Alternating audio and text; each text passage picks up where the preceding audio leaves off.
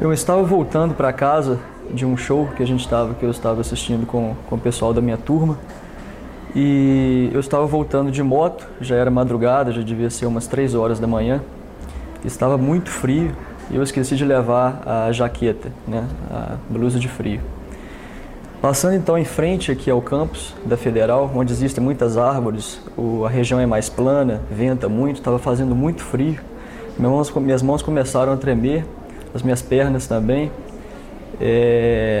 Eu tive que até que parar um tempo para me aquecer um pouco. Subi então de novo na moto, continuei. Aí chegando numa região um pouco mais baixa, onde já não tinha tantas árvores, já tinham mais prédios, então o tempo começou a ficar mais quente e o meu corpo se aqueceu um pouco, então o frio acabou. Chegando em casa, tomei um banho bem quente para rebater o frio e fui dormir numa boa.